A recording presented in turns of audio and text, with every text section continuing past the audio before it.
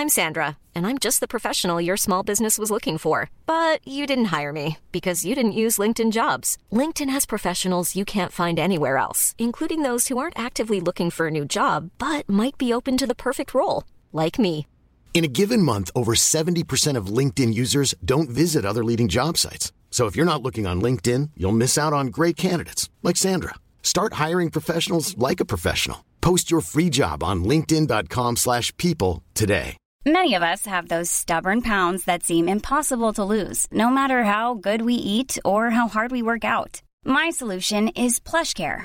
PlushCare is a leading telehealth provider with doctors who are there for you day and night to partner with you in your weight loss journey. They can prescribe FDA-approved weight loss medications like Wegovy and Zepbound for those who qualify. Plus, they accept most insurance plans.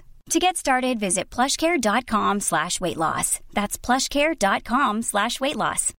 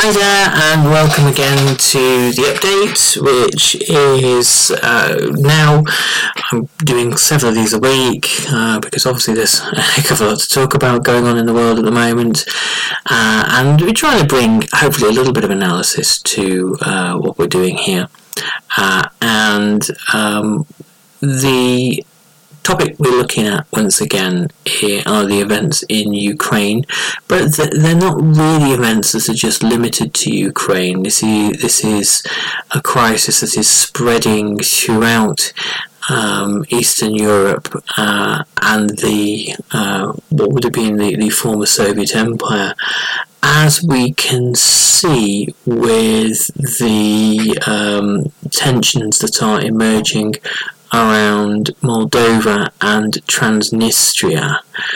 So, if you don't know where Transnistria is, and you follow world affairs, look it up. Google Earth it, because this is going to be important. There are moves afoot there by, well, it's unclear as to by whom, but I'm sure you can probably guess, to widen the scope of the conflict. Moldova is one of the original breakaway republics from the Soviet Union. It became an independent state in 1991, following the collapse of the Soviet Union. But Moldova itself always was part of the kind of the world of Romania, part of kind of a greater Romania. It became part of the Soviet Union as a result of the Molotov-Ribbentrop Pact of August 1939, where Bukovina and Bessarabia were merged with the Moldavian autonomous Soviet Socialist Republic, which had been part of the Ukrainian Soviet Socialist Republic, to make the Moldovan Soviet Socialist Republic. So Moldova had a long history of Romanian influence, of Ottoman influence, and slowly as these things declined of Russian influence and assimilation into a greater Russian and a greater Soviet empire. So it's one of these countries that's has the misfortune to be wedged between empires, and rarely do they fare well. After the Declaration of Independence and the adoption of a constitution in 1992 and the ratification of Moldova as a full United Nations member in 1994, Russia used separatism, nationalist separatism in Transnistria, which is the eastern portions, sort of an eastern corridor of Moldova, in order to destabilise the country, and even though there's no land border with Russia, as an opportunity to place troops there and to to protect a kind of a Russian-speaking ethnic minority. This is part of a kind of a long-established Russian playbook, post-Soviet Russian playbook of protecting nationalities in order to kind of extend Russia's foreign policy goals into those regions that it lost as a result of the collapse of the Soviet Empire. And sort of Transnistria is going to be a place where Russia causes Russian operations against Moldova to destabilise Moldova are going to be played. Why now? Partly in order to extend the conflict and to create new theatres, new diversions away from the chief area of operations, Ukraine, in order to distract and to cause division amongst the I would say allied powers, but that would be a kind of a poor choice of words, NATO and NATO-affiliated countries. And also, it's a way of showing other countries on Russia's borders that Russia is not exclusively looking at Ukraine, and that Russia is a potential threat to anyone that challenges it along its borders. The Moldovan president, Maia Sandu, has criticised the invasion of Ukraine, and the Moldovan Prime Minister has also suggested that Moldovan security and peace and prosperity is best secured by Moldova joining the European Union. So, unfortunately for Vladimir Putin, his attempts to divide NATO, to divide the European Union, have backfired spectacularly, in as much as NATO is now a more united military bloc than probably at any point since the end of the Cold War. The European Union, similarly, with the exception of Viktor Orban's Hungary, has shown remarkable unity and resolve, even though member states now face higher gas prices and the possibility of gas being switched off altogether, as Europe is largely dependent on Russian gas. But we'll get onto that in a moment. So the beginnings of some sort of subversion in Transnistria. So there have been some what have been described by intelligence analysts as mystery explosions going off, is perhaps a way of, as the French term goes, encourager les autres, a way of showing that a country like Moldova on Russia's borders doesn't get to speak so casually about being a member of the European Union in quite that way. The mystery explosions were against Russian TV antennae broadcasting Russian language programs, and cynics have, or those who are observing the situation have suggested this might well be a Russian false flag operation, giving Russia scope to intervene in Transnistria and even in Moldova itself to protect Russian-speaking minorities. And it's possible that a conflict in Moldova would be just the sort of thing that Vladimir Putin can justifiably say, well, that's something Russia can win. If you look back at the long history of Russian interventions in Eastern Europe, these have all been kind of largely paramilitary style policing operations, the crushing of dissent. It's been wars against civilians. If you think about Hungary in 1956, and there were risings in Poland in 1953, and something in East Germany before that. There is Prague in 1968.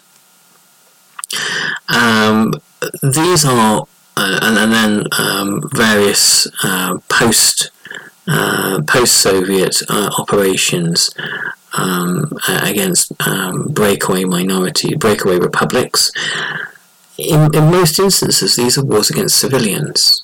They're not wars against modern armies, and the experience of fighting a guerrilla army in Afghanistan and a modern fighting force in Ukraine, neither of those have been particularly successful experiences for the firstly for the Soviet army, the Red Army, or for the post-Russian Federation army.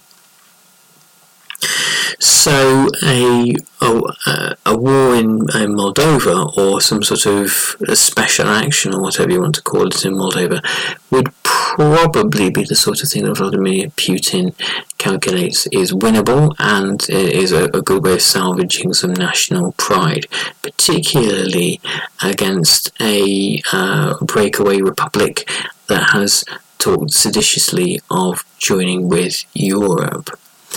So on to the kind of the second issue, and here's where I think we're looking at quite an important juncture at the moment in this whole conflict. The words of Antony Blinken, Joe Biden's Secretary of State, was that today he announced that the Western allies of Ukraine, NATO and affiliated countries must now prepare for the long haul. You must prepare for some kind of long struggle. How long is unclear, but I suspect Blinken is talking in terms of years, and he has, and the CIA and the State Department have had a war game various outcomes to Ukraine, and decided that probably Putin won't be overthrown in Russia, and probably Putin won't be completely routed in Ukraine, though you never can tell with these things, and probably part of Ukrainian territory will be held by Russia for a long, long time. And the way in which Russia can be defeated in the eyes of the Biden administration, and they really are thinking of things in those terms of the total rout and humiliation of Russia in the end, is through sanctions and arms supplies. The German government believes that it will be able to completely free the country from its dependency on Russian oil and gas within the next 6 months. This obviously isn't something that can happen right away, and I would suspect that American shale gas and or fracking gas, which is in great abundance, and Gulf oil and gas. Selling a little or a lot? Shopify helps you do your thing however you cha-ching. Shopify is the global commerce platform that helps you sell at every stage of your business. From the launch your online shop stage to the first real-life store stage, all the way to the did we just hit a million orders stage. Shopify is there to help you grow. Shopify helps you turn browsers into buyers with the internet's best converting checkout. 36% better on average compared to other leading commerce platforms. Because businesses that grow, grow with Shopify. Get a $1 per month trial period at shopify.com/work. Shopify.com/work. When you're ready to pop the question, the last thing you want to do is second-guess the ring. At BlueNile.com, you can design a one-of-a-kind ring with the ease and convenience of shopping online. Choose your diamond and setting. When you find the one, you'll get it delivered right to your door. Go to BlueNile.com and use promo code LISTEN to get $50 off your purchase of $500 or more. That's code LISTEN at BlueNile.com for $50 off your purchase. BlueNile.com, code LISTEN. Millions of people have lost weight with personalized plans from Noom. Like Evan, who can't stand salads and still lost 50 pounds. Salads generally for most people are the easy button, right? For me, that wasn't an option. I never really was a salad guy. That's just not who I am. But Noom worked for me. Get your personalized plan today at Noom.com. Real Noom user compensated to provide their story. In 4 weeks, the typical Noom user can expect to lose 1 to 2 pounds per week. Individual results may vary. Will be what Germany will rely on. In order to replace this, there are numerous facilities, numerous German coastal facilities for taking tanker loads of liquid petroleum gas, and so the dependency on Russian oil and gas isn't quite as kind of one-sided as one might believe. There are always options and alternatives, though no doubt Germany is going to take quite a mighty economic hit throughout all of this, and I would imagine Putin is relying on the idea that throughout that domestic opposition to continued conflict with Russia within Germany will prevail. If you can make the civilian economy hurt enough, then the hope is that eventually Germans or other Europeans will abandon Ukraine.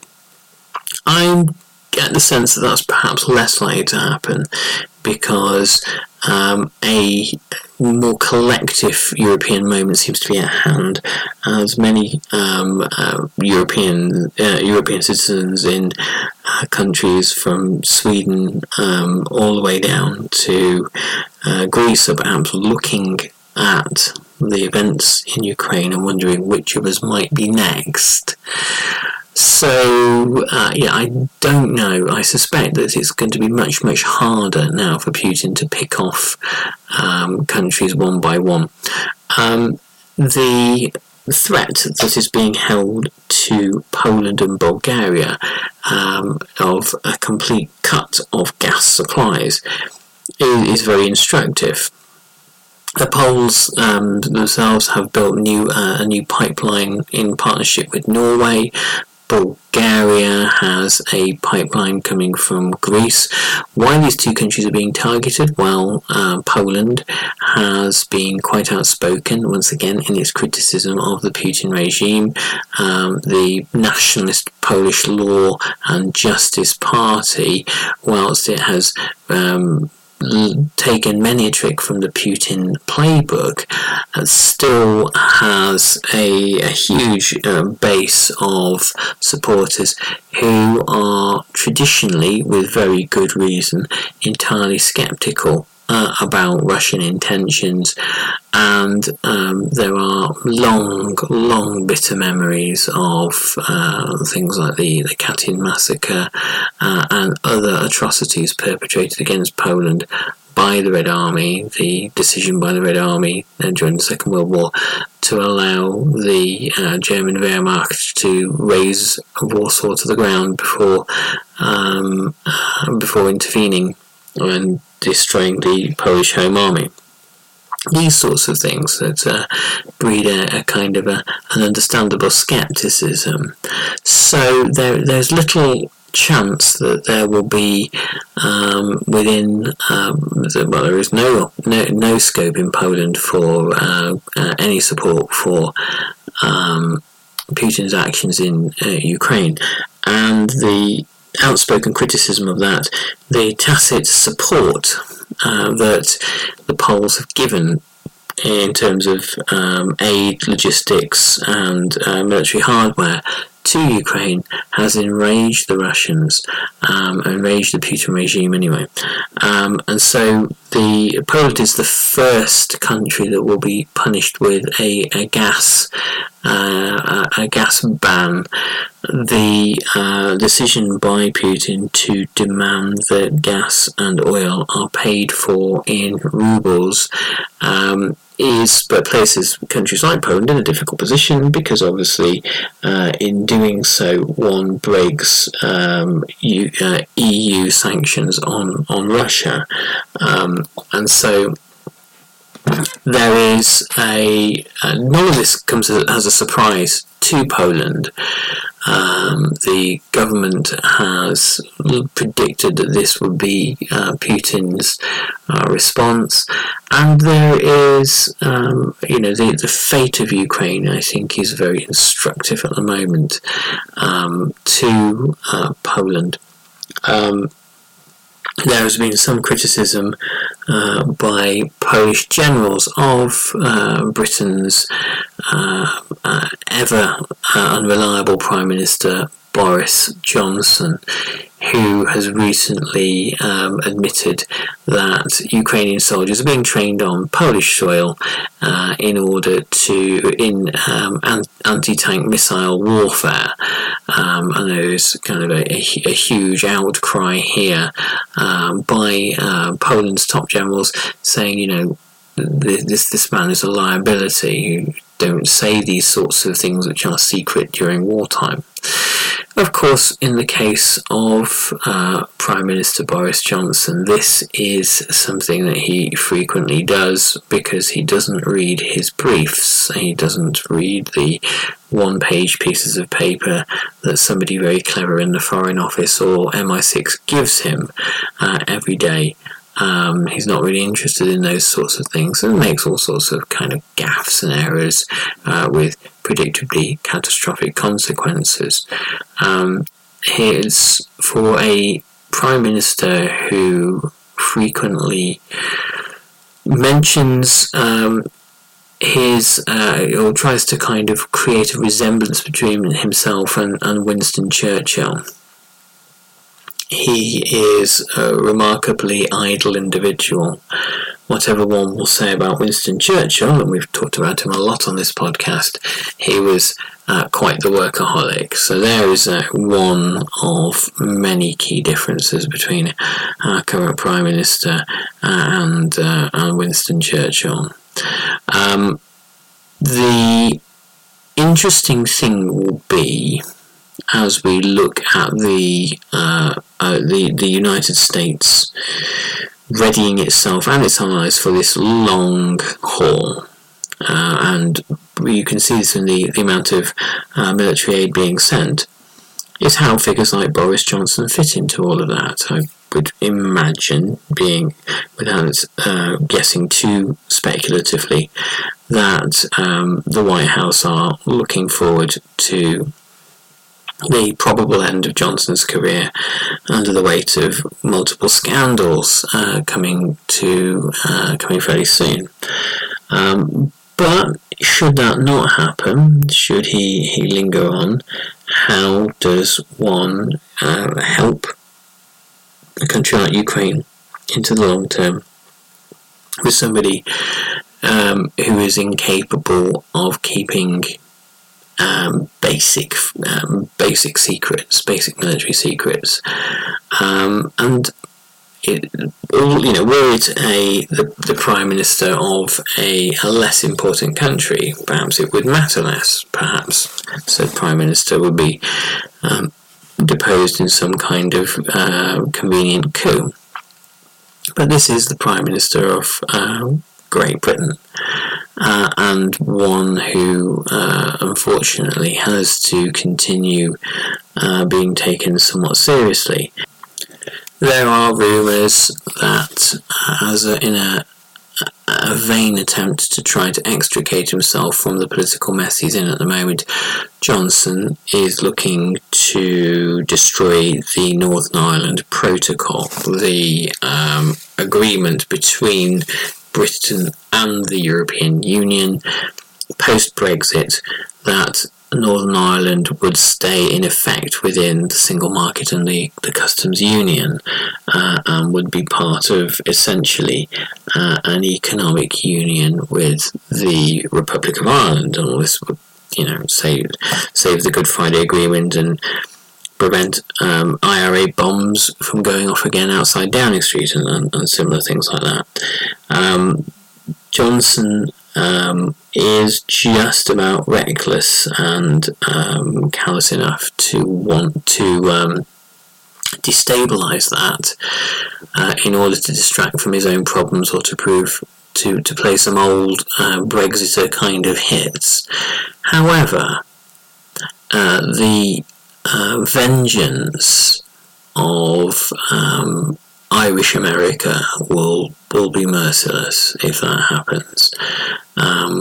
Joe Biden, who has made no secret of his Irish roots and sympathies, and dozens of senators and representatives, members of the House of Representatives, who rely on Irish votes, Irish American votes, will be very, very unsympathetic towards a Great Britain that meddles with the Northern Ireland Protocol, particularly during a period of international tension, the likes of which we have now. So, everything to play for. Anyway, I'll continue with the update later in the week, and we'll get back to some normal podcasting in the next day or two. Thanks very much. All the best. Bye-bye.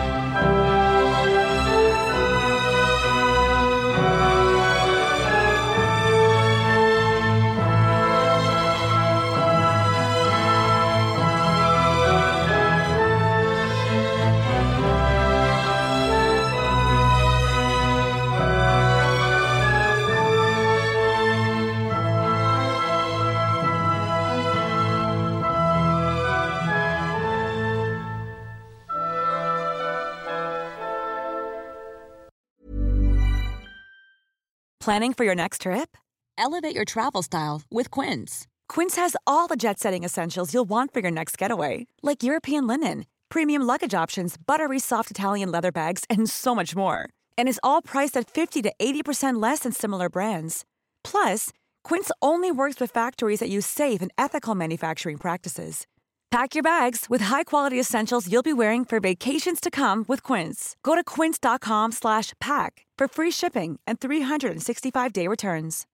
When you need mealtime inspiration, it's worth shopping Kroger, where you'll find over 30,000 mouth-watering choices that excite your inner foodie. And no matter what tasty choice you make, you'll enjoy our everyday low prices, plus extra ways to save, like digital coupons worth over $600 each week. You can also save up to $1 off per gallon at the pump with fuel points. More savings and more inspiring flavors make shopping Kroger worth it every time. Kroger, fresh for everyone. Fuel restrictions apply.